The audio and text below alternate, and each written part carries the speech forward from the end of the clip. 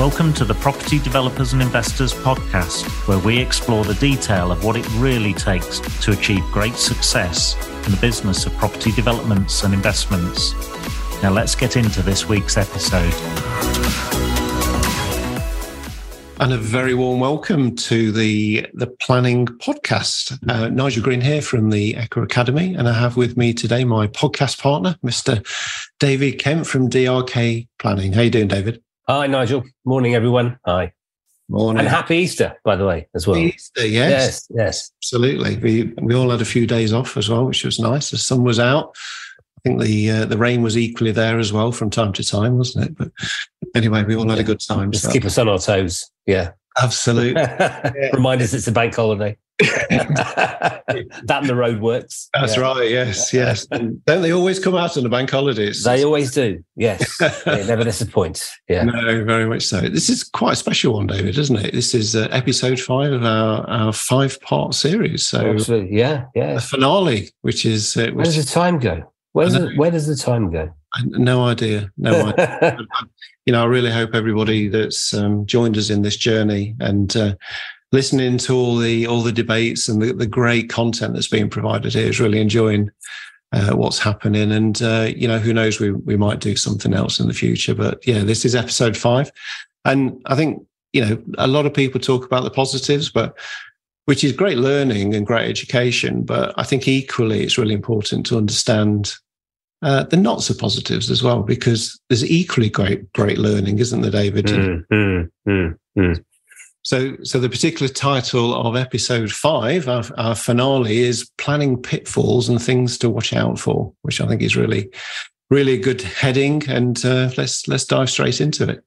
So, I mean, just some thoughts, really, that we could talk about. I mean, I suppose one of the big things is it's just kind of the failure to check the planning permission requirements, isn't it? And getting that wrong could be a bit of a schoolboy error. Have you had any experience with that? There's been a few times when we've had applications delayed because we needed another report to go in, or the worst situation has been where a client has come to us because their application's been delayed through the process. It's taken some 12 to 18 months to go through the planning process, been horrendously delayed. And whilst that's happened, the London plan got adopted, which meant that then triggered the need for them to generate a whole load of other reports and brought a whole load of other policies into play as well. So it's almost like having to go back to square one again. So it just goes to show that sometimes these things can happen not just at the start, but because the application goes on for so long that a new layer of policy comes in. Absolutely. Or something changes in policy, and all of a sudden, the documents that you put in have to be different. If you know that you're going to be in a situation where the validation requirements, so basically what happens is the council will look at what's called a validation list, so a local validation list, and that'll be on their website. It'll be usually your planning consultant who will go through that and advise you as to what documents have got to go in.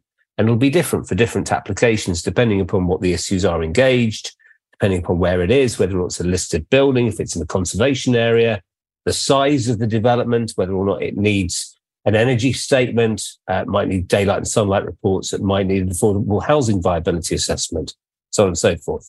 Or even with submitted permitted development applications, they require some evidence of use, etc.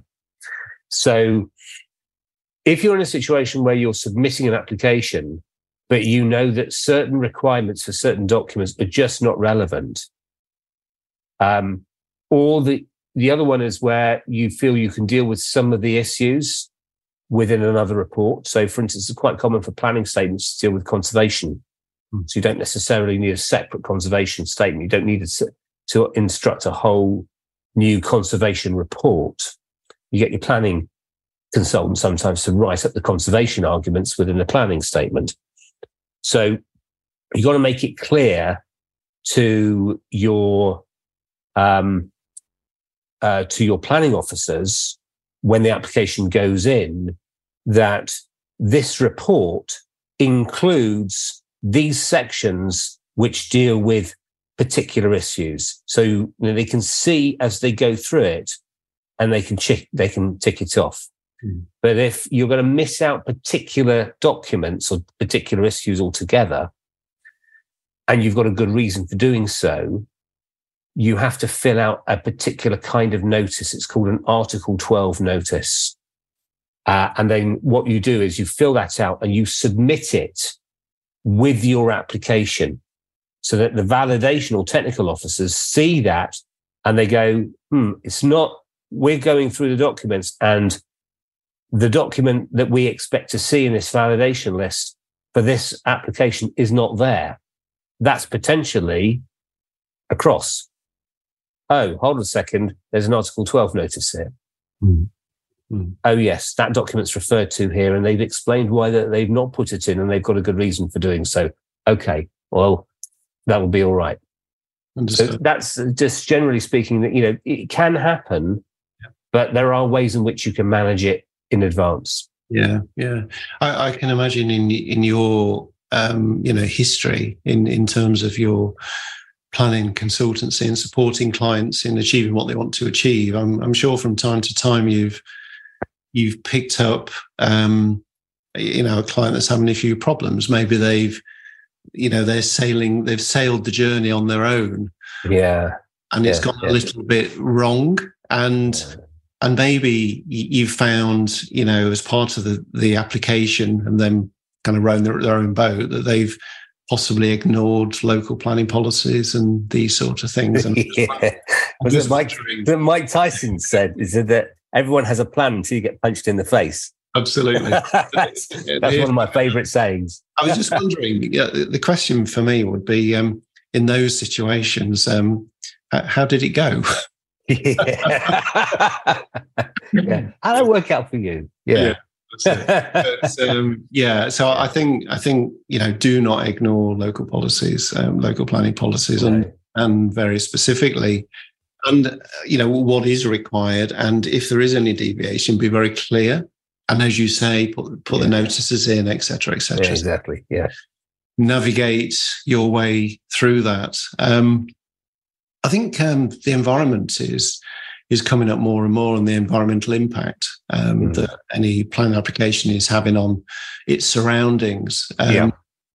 What's your experience at the moment? At this tick of the clock on that particular subject matter, is it quite a tough one to navigate, or are you just? I haven't. I mean, you see it coming through in national planning policy, for instance. And that then takes time to filter down through to thinking at local level, because there's always a time lag with local policies being changed or revised or adapted to take that into account. But I think that what happens is that as that changes, then we slowly pick up on those signals through officers or through the applications. Now, you try to anticipate that a little bit, where you can think about where there might be environmental arguments in favour of your scheme. They don't always work. So, for instance, greenbelt policies and presumptions are really quite strong. So you'll find sometimes, you get, as a consultant, you get approached to look at developments in the greenbelt, and the client is looking at building eco homes. Which is great, and that can be a mitigating factor in terms of the environmental impact. But it doesn't overcome the strong presumption against residential per se, unless you have a strong case for that itself. But we do see more and more often councils looking for environmental reports, energy statements. They're trying to see more information about carbon reduction, etc. And it depends on which council you're looking at as well, because every council is different. They all have their different objectives and their different key factors that are important to them locally. Some of them are based on the coast and tourism, and the local economy in that respect is very important to them. Yeah. Others might be based in an area which is deprived, and they want to regenerate, and they want to see commercial, and they don't want to lose it to residential, etc. others where there's a potential juxtaposition between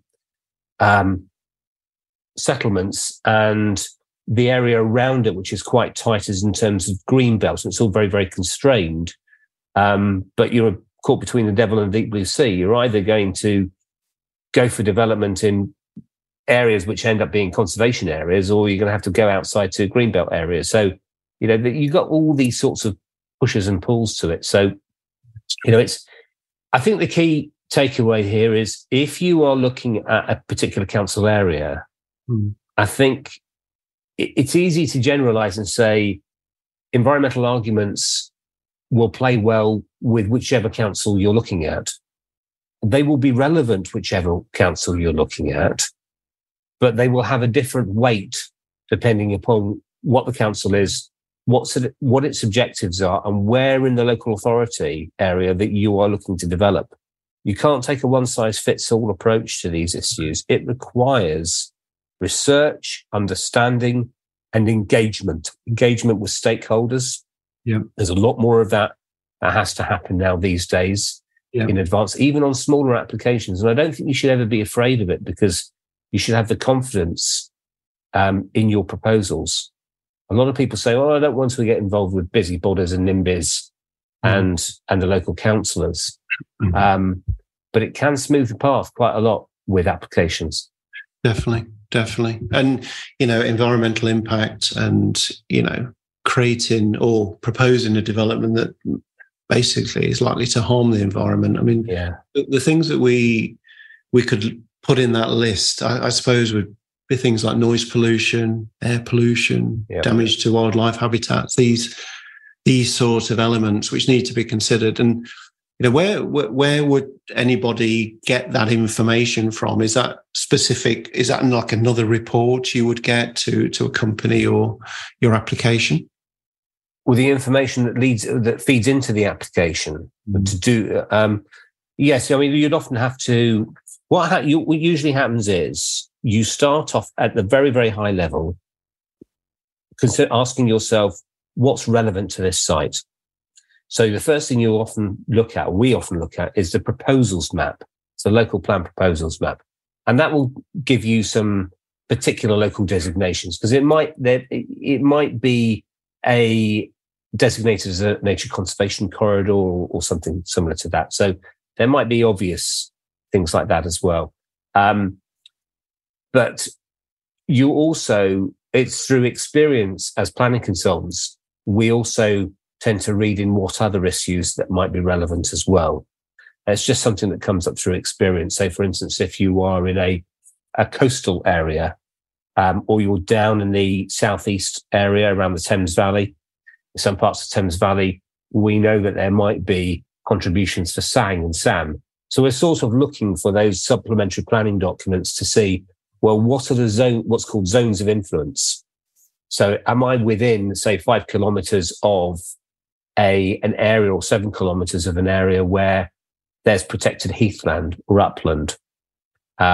So in a sense, you're sort of looking for problems. I know it sounds perverse, but you've got your planning officer hat on. You're thinking, what kind of development is this? What kind of area of the country am I in? What also is the environment around us like? Because am I close to rivers, seas? Could there be flood risk? Am I close to industrial areas and employment zones? So there could be possibility of contamination. Am I close to trees? Are there possible TPOs on the site and things like that as well? And all these things also can affect your developable area on the site as well. So these are things that you really should be looking for way before you submit a planning application. Yeah. These are things that you should be looking for right from the outset when you start putting your scheme together, because you want to know, this is my parcel of land, what's my developable area, and how much can I push that developable area? So what are the constraints, as well as the opportunities, but what are the constraints? So you should already know that information before you even go in for a full planning application on these sorts of things. It's kind of building the foundations of the application, isn't it? You take a layered approach, yeah. You sort of layer it up one at a time, because there's a lot of moving parts, and you start sort of opening your mind up to all the possible things. You'll go bonkers. You really will. This is just to try and consider everything all at one time. You deal with the big hitting, the big headline matters first, and then you work your way down through a list. A known list, and that's how you do it, really. Yeah. No, very good. And earlier on, you touched on this point, and I think another quite big pitfall that is or has been out there is around engaging the local community, and speaking to, connecting with, communicating with local residents, businesses. Yeah. Who can actually have quite an impact on the planning permission being granted or not. There's influence for sure. Yeah. And and if you could just spend that time and understand the wants, the wishes, the needs, and try and address them through the application, I think it goes some way to just helping the overall application and its certainty. Going forward. Yeah. Do you have any good examples of local community engagement? Yeah, I think when you talk to developers, particularly developers who are relatively inexperienced, they will start off this process of getting involved with the community with a great deal of terror and trepidation, and it's understandable because you can't control people's whims and their likes, and you do get some real oddballs out in the community, and you'll get some very, very surprising responses. And also people can be quite disingenuous. So, I've had people come along to public exhibitions, and we've laid out all the panels and the presentations, and we've walked and talked them through the scheme, and they go, oh yeah, that's very nice, that looks lovely, and that would be great, and that would be wonderful for the community. And the buggers go away and they write up objection letters, and they say, we don't want this. So you can get all of that. But I think that people need to set aside their feeling that it's going to slow down the progress of the application. If I do it, I need to, I will gain more time in my application if I go in quickly. And I think that that's a common mistake, because if anything, what happens is, first of all, you get people wound up because they haven't been consulted. They feel disenfranchised by a developer just going in and dictating to them, this is what we are going to give your community. When the community might think, actually, that's not what we want. Or actually, they might want it, but they just wanted to be consulted. Absolutely. Also, you get people who just don't understand plans. You and I read plans like they're our second language. But Joe Public out there doesn't know their section from their floor plan. No. And they can't read these things. And sometimes even particularly with next door neighbours, you've got to sit down with them, and you've actually got to walk them through the plans. You've got to put in the time. You've got to put in the effort. You've got to put in the hard yards. It's worth it. Absolutely. The third thing is that when you're showing that you're out there, you're putting the stakeholder involvement first, and you're being genuine about it, that plays very well with committee members. They like that kind of touchy-feely way about it. The best one that we did is it was a site actually that was being sold by it was Suffolk County Council. They're the education and social services provider for the county, because it's not like London or Manchester or Birmingham. They're not what's called a unitary authority. So the functions, the civic functions, are split between planning, and then highways, education, fire, that's all dealt with by the county level, whereas the planning functions are dealt with at the district level. So the district council was West Suffolk District Council. So this was a development of Mildenhall, which is in the middle of Suffolk, and they've got a high parish council. Don't ask me what a high parish council is, but it's a bit like a parish council, it's a town council.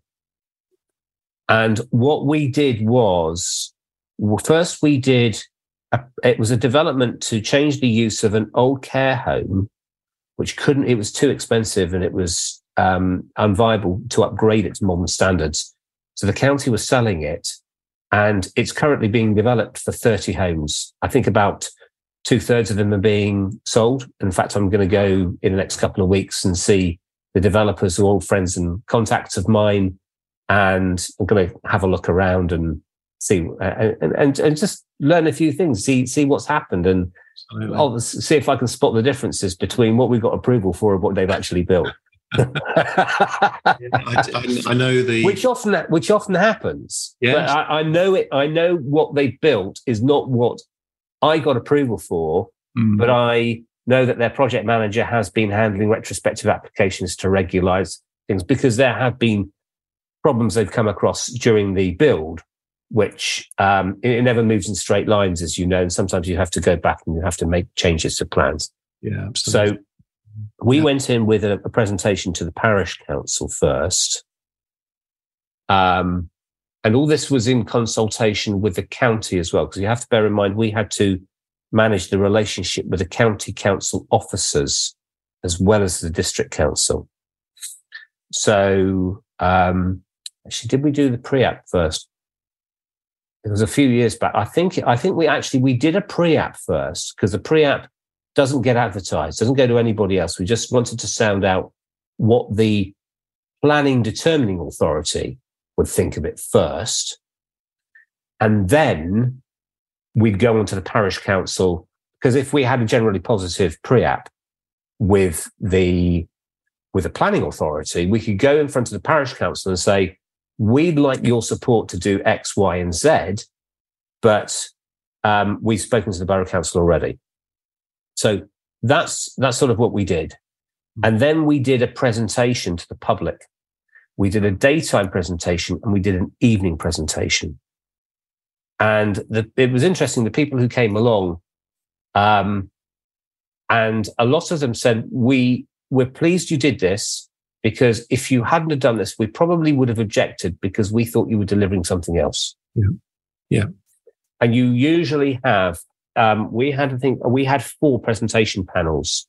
So the first presentation panel was who we are and the team, and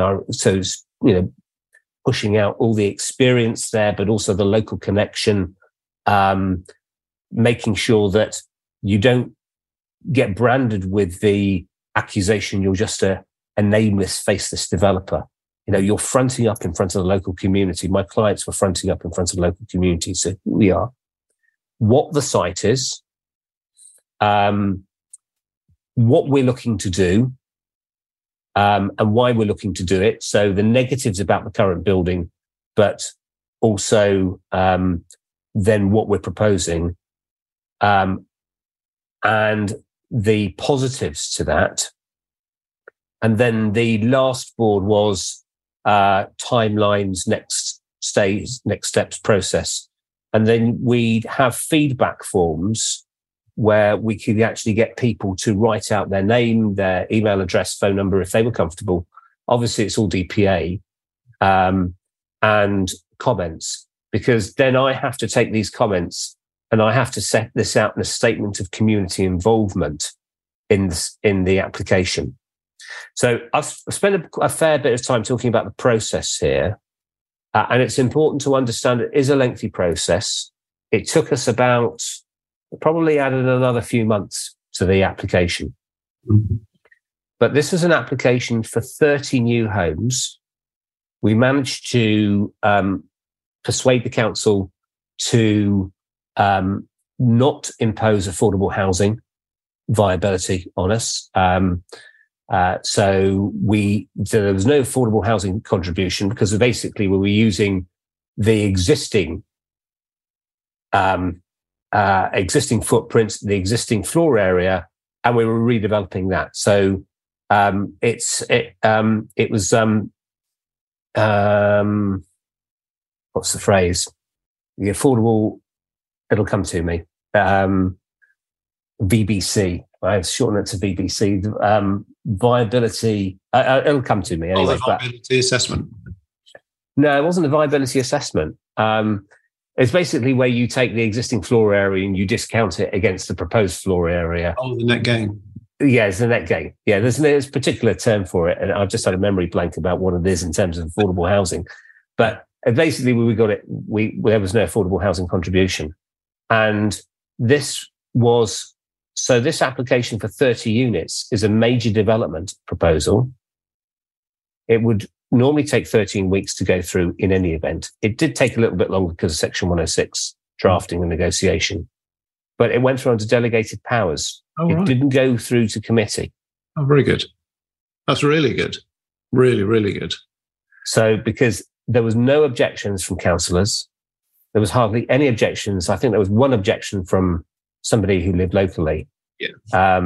But you've got to expect that. Yeah. So sorry for a bit of a sort of a long-winded description and explanation about it. But I think it's really important that people really get an understanding of the process you've got to go through, who you end up talking to. But the benefit at the end is you've got a scheme that's supported locally. Yep. It goes through quicker. You've got more certainty in the process as well. It gets delivered quicker.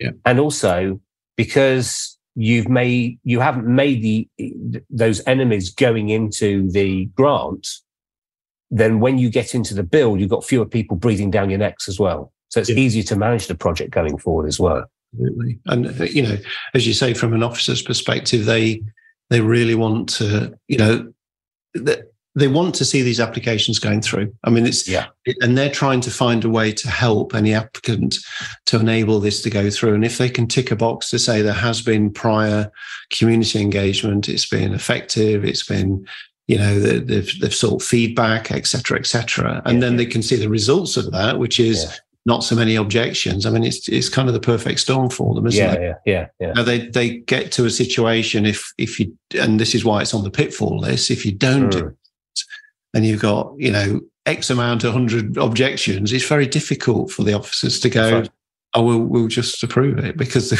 it would end up probably going to committee and away you go. Vacant building credit. That's what it was. Building credit. Vacant building credit. Yes, there you go. Yeah. Basically, it was a vacant building, and we were able to say the whole idea about vacant building credit is that you should be able to use it for redeveloping brownfield land.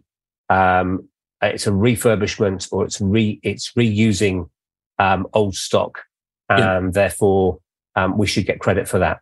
And that's the whole idea about the policy in very, very broad terms, and the council accepted that. Fantastic. I've seen a couple of different versions of the engagement. I mean, we've done a number of versions of that where we've created a development proposal, and we've letter dropped, into the local community and area, and advertised locally. Yeah, we did that as well. We did a letter drop. It's difficult to understand, to get an idea about what the radius should be. Yes. What we did was we set out our consultation strategy, and then we wrote to I can't remember if we wrote to the county council, but we certainly wrote to our case officer and said, this is what we're proposing to do. Do you have any objections? Do you think that we should be looking at a wider area than this? Yep. So once you've agreed the rules of the game with them, then there's less likelihood that somebody can say it wasn't a wide enough consultation or whatever. Absolutely. It's collaborating, isn't it? As I say, the officers are not there to find a way to reject the application. They're there to support, but we've all got to do our bit. It doesn't always feel like that sometimes, but yes, if they are looking for things to reject. But yes, I take your point. You're absolutely right. You can make life a lot easier for yourself by going into the process genuinely and authentically keen to deliver a project that's supported by the local community, that benefits the local community.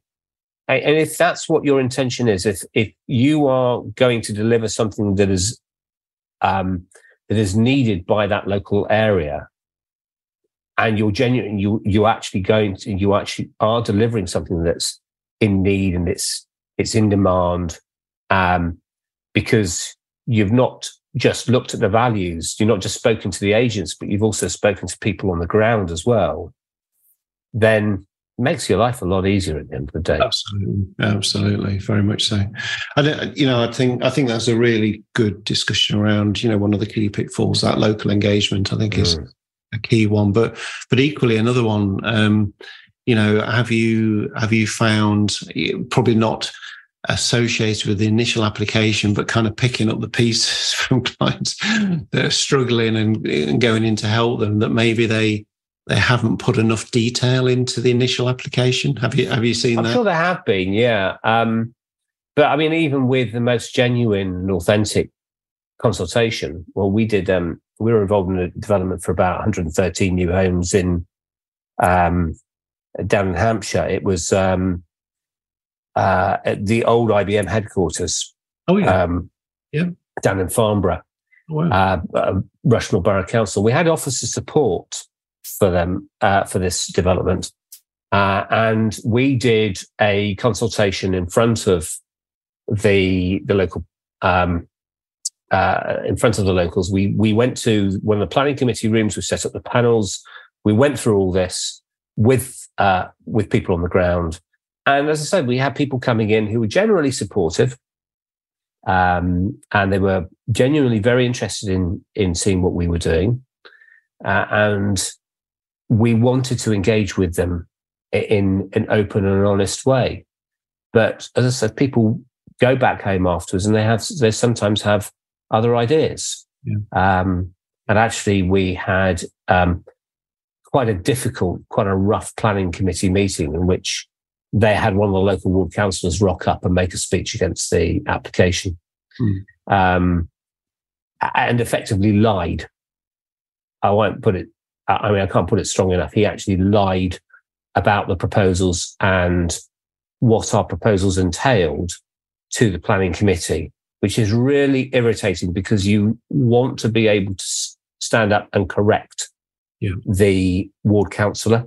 Yeah. But procedure doesn't allow you to do so. You get chucked out of the room if you do it.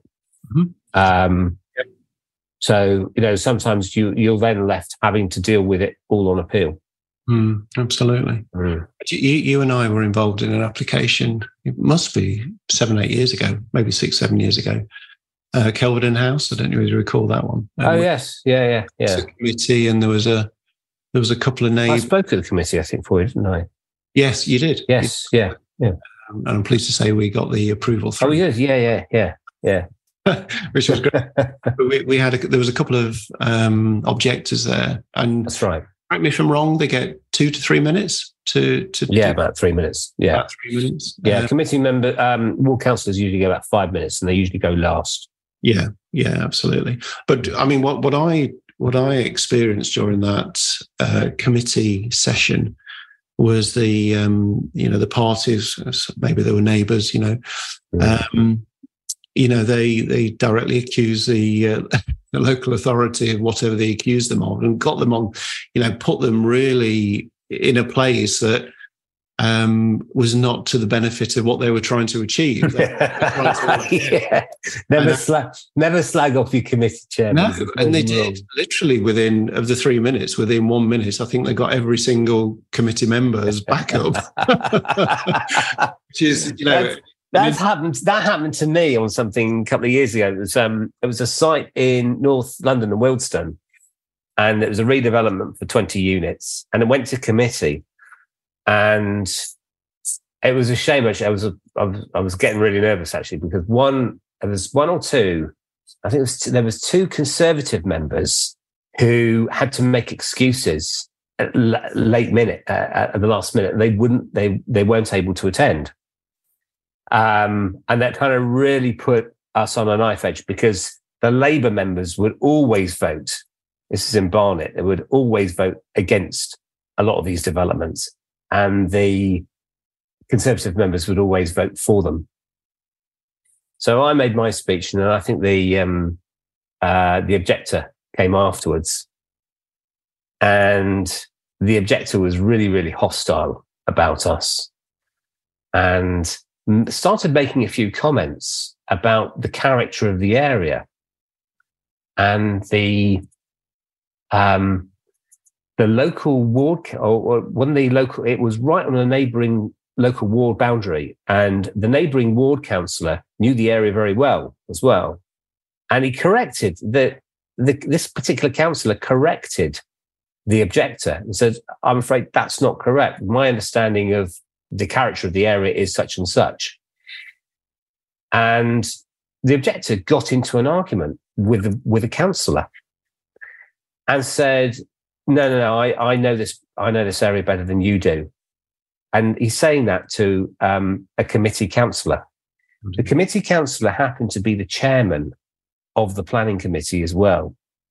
Came down to a vote. We had 3 Labour members vote against the scheme, 3 Conservative members vote for the scheme. It came down to chairman's casting vote. Oh, gosh. And he voted in favour of the scheme. Fantastic. It just shows you. And I really wanted to shake the objector's hands afterwards because he did all our work for us. He's basically it's corralled the committee chairman towards us. And sometimes you get a bit lucky like that. Sometimes, yeah. One tip is that when you know you're going to go to committee, the committee members will often do a site visit beforehand. Try to attend that site visit. Try to do something that's helpful to them because you can't really engage with them.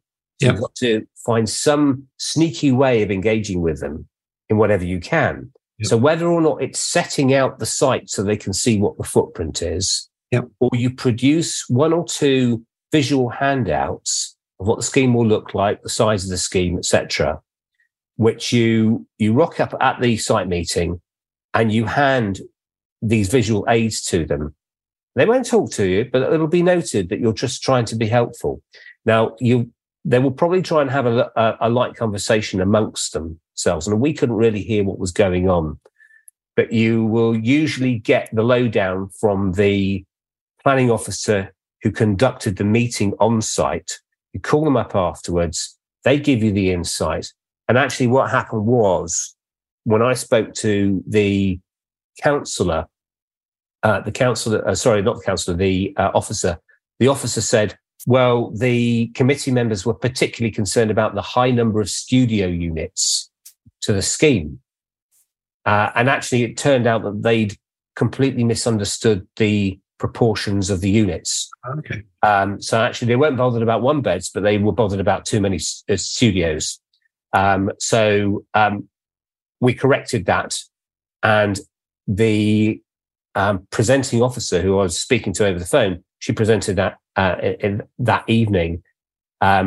She made sure that in her presentation, she emphasized the fact that this is the number of studio units, this is the number of 1 beds, and that basically that whole wave of or basis for objection dissipated. It just fell away afterwards. And then certainly the committee chairman felt a lot more comfortable about it afterwards. So, when we talk about stakeholder involvement, we're not just talking about at the beginning and through the whole process, right from the start, even before you submit your proposals, but all the way through engaging with people. In much the same way as if you're doing a deal, you're not just engaging with the agents and the vendors at the start, and then you feel, right, I've done my bit and I walk away. You're doing it all the way through. Absolutely. Yeah. It never stops till it stops. It never stops. It's just absolutely. Very much so. And it brings me on to another point, actually. There's something called building regulations. As a developer, we have to be very mindful of. But so getting planning permission is one thing. That's a piece of paper. You've got approval for the scheme that you put the application in, which is excellent. Now reading that planning application, you're probably going to have some conditions, and some of those conditions could be there could be a requirement to discharge those conditions at various stages. Pre-commencement is one. So you literally put a spade in the ground until you've discharged, let's say, the pre-commencement conditions. It might be some post-commencement conditions and then pre-occupation conditions as well. So it doesn't stop at just getting the bit of paper. You've got to continue to, address the points that have been set out in the planning permission, discharge them all, get the building regulation design approved with a local authority, implement it, have it checked, building control sign off, to ultimately, get all the approvals at the end once you've finished to enable you, if you like, to exercise the planning permission that you've got in the first instance. So it really doesn't stop. It's all the way through to get ultimately to that change of use, and away you go, which is very, very important from a build. You've also got to think about, if there's a Section 106, when are those payments due? Yep. And they'll usually be due on implementation or commencement of the development. Absolutely. So how much can we do before we actually trigger that? Because that could help you to manage your cash flow if you have a strategy around that. Yep. And the other thing is that as soon as you commence, then if it's a CIL chargeable, community infrastructure levy chargeable development, then unless you've put in your commencement notice or assumption of liability notice forms for CIL, which are statutory requirements beforehand, then you might have to pay penalties, and then you also might lose your right for being able to defer your payments for another 60 days. Yep. So there's several things going on here. There's your pre-commencement conditions. When do we commence? What do I have to do to save this permission? And it's particularly relevant if you're buying land with the benefit of permission, and that permission's been sitting there for 3 years. Yep. Especially if the local policy has now changed, and you don't want to be in a position where you have to go back all over again, and the CIL costs may have gone up, Section 106 may have gone up, the council may have had a complete sea change on the principle of developments in the first place, and said, no, I'm afraid we're not going to allow that now. So what has been done, and if they haven't commenced development yet, what do I have to do in order to save this permission if I've perhaps only got a few days to do so, and before the permission expires? Interesting. Very interesting. So just one question for me, and it's a point of CIL, Community Infrastructure Levy. I've got a district council, Braintree, near to where I live, and they don't adopt the policy at the moment. If they choose to do that in the future, that's obviously, who knows that they don't have a CIL regime. They don't have an adopted. Okay, yeah. No. So let's say we've got planning permission today. Current guise. Does all the do we lock in that in a time capsule, everything that's happening at that moment, or does that application get impacted by maybe change of policy, maybe around CIL? That's locked in. It's locked in. It's locked in. So once you've got that permission, let's say, for instance, CIL comes in later, then it doesn't have retrospective effect. Good. Yeah. Good. Great stuff. Okay. Fantastic. All right. Well, that's good. So we've covered quite a bit here. I think the obvious one is, have you come across clients in the past that have just assumed that planning permission is guaranteed? Everyone does. Who doesn't? What do they call it? Some there, actually. I mean, quite a lot of them have got their heads screwed on, and they know it's not a done deal. I think it's probably more in hope than expectation a lot of the time. So, excuse my glibness. I'm a bit battle hardened sometimes. Yeah. I think, everyone's a bit like that. And I think when you're emotionally involved in a project, it's more you're trying to will it over the line more than anything else. But that's part of the deal. As being a consultant, you're having to manage people's expectations around what's going on, and it's fluid. It's always changing. No plan survives contact with the enemy, first contact with the enemy. So you can have all the great strategies and great ideas in the world, but you've also got to have that continual engagement within the team about how the project is going. If we don't get this, and we do get that, then how does that impact upon the numbers? And those numbers are probably changing all the time because the economy changes, interest rates change, building costs change. So any good client will be reviewing their numbers continually anyway, even if there was no change in the planning. But then the planning adds in another variable as well. Mm-hmm. And you can have a situation where you think you're over the line, and then it goes to team leader. Team leader says, no, I'm not in support of that. And things then turn on their heads as well. And there might be situations where you can challenge that, you can push back on that.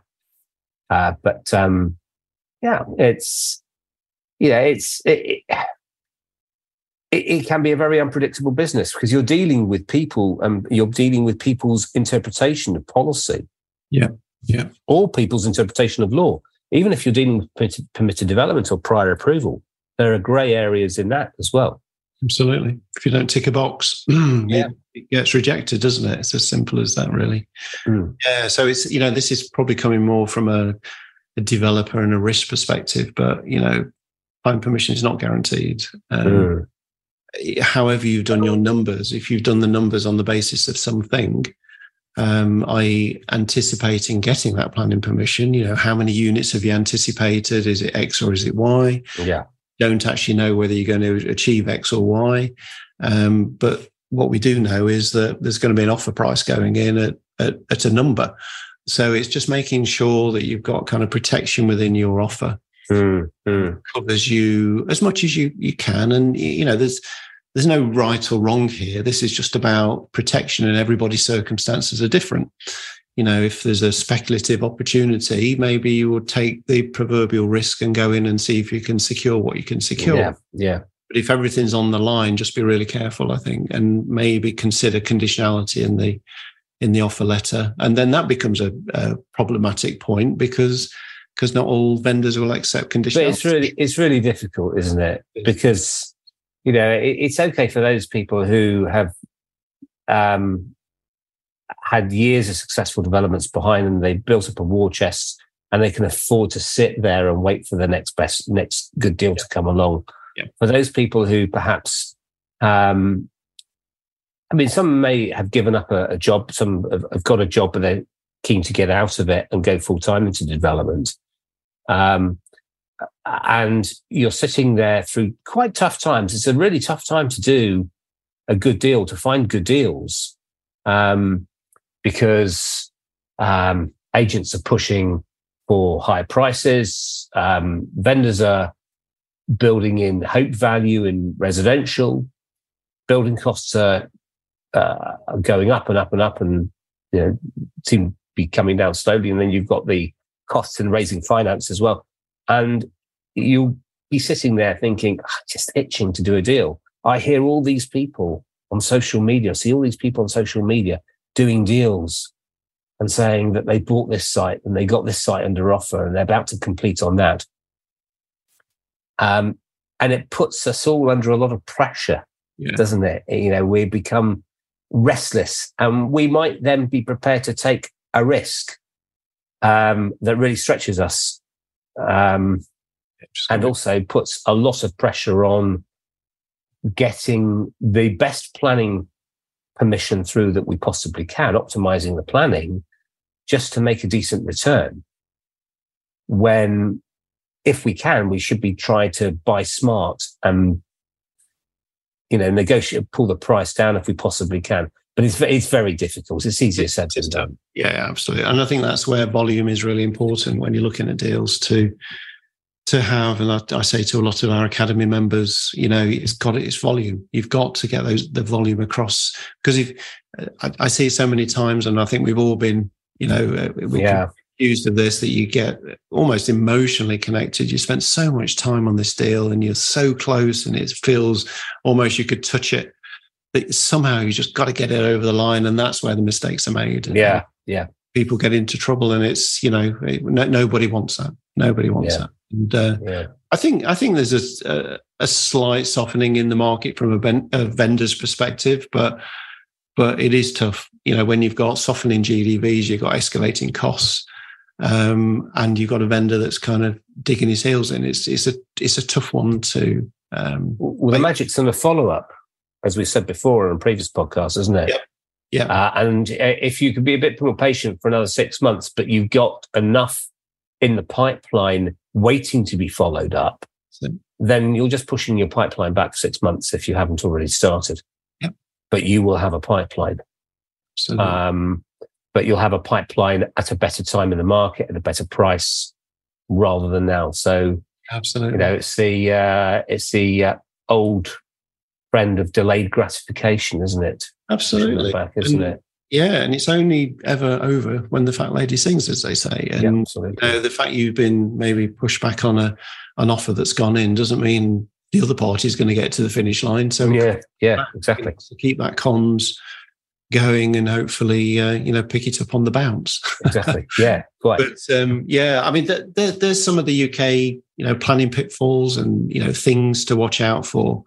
But I think, underlying for me, my view of this side of things is always, it's always advisable to seek professional advice, when you're embarking on any planning permission or development project, just so you've got that many, many years of experience and things that have gone well and things that haven't gone well, and, pull it all together. We're stronger together. Singly, we know what we know, but if you get other people around you, it gives you more certainty, I think, going forward. Don't forget those regulations and the policies as well, because that's real. And we all play a part within the team in our own way. Yep. Of bringing together different perspectives. Because what may work in planning terms may not necessarily work in terms of the structure or the M&E or from a design side. Or may not sit comfortably with the finance risk or the building risk. I mean, we had this with the site in Crawley, where you were building another floor on top of the existing office building, and in planning, it made sense that once you got the permission through, subject to a £50,000 financial contribution towards affordable housing, you'd go back in with the new prior approval laws that had come in, and you'd apply for exactly the same thing and save yourself £50,000. But you had to crack on, and you couldn't wait because it didn't make sense from a financial point of view. You were subject to certain financial contracts where you had to commence the development by a certain time, otherwise you lose your funding line. Absolutely. So, it's also about that dialogue, that teamwork coming together between the different constituent parts of the team. We don't have the right answers on our own. We only see one perspective of it as planners.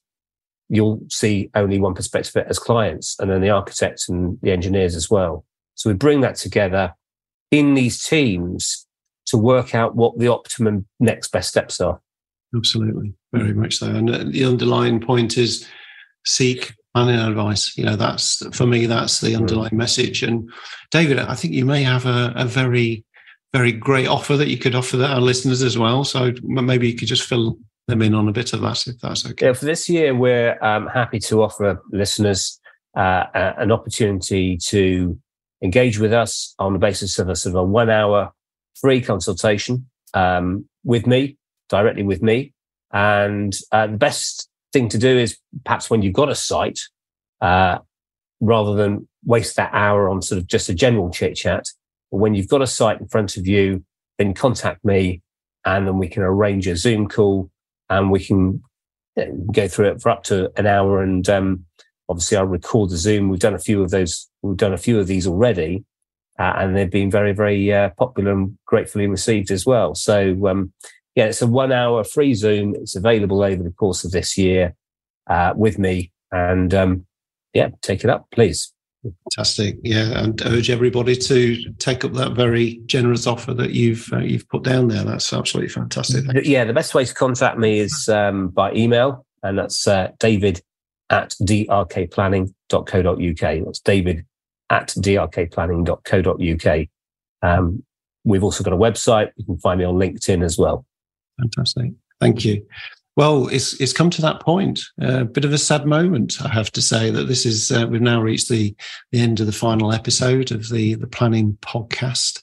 I think, David, just on behalf of you and I think we hope everybody has enjoyed listening to us discussing all things planning over this 5-part series, and we've certainly really enjoyed it. I mean, some of the episodes, it's been interesting how. It was always a challenge. How can we create a journey through this particular subject matter that fills in the time? And to be honest, it's been fairly easy, hasn't it? There's so much to talk about, isn't there? I mean, it's just really just scraping the surface. Absolutely. But at the same time, we don't want to overwhelm people with too much. But it's been an absolute pleasure. Yeah, very, very much so. And thank you for all the listeners who have joined us during this series. It's been great. So you've been listening to the Planning Podcast with David Kane of DRK Planning and Nigel Green from Equa Academy. Thank you very much. Keep safe and goodbye. Thanks for listening to this episode. And if you would like more inspiration, why not join our Facebook group, Property Developers and Investors, or visit our website, www.equaacademy.co.uk.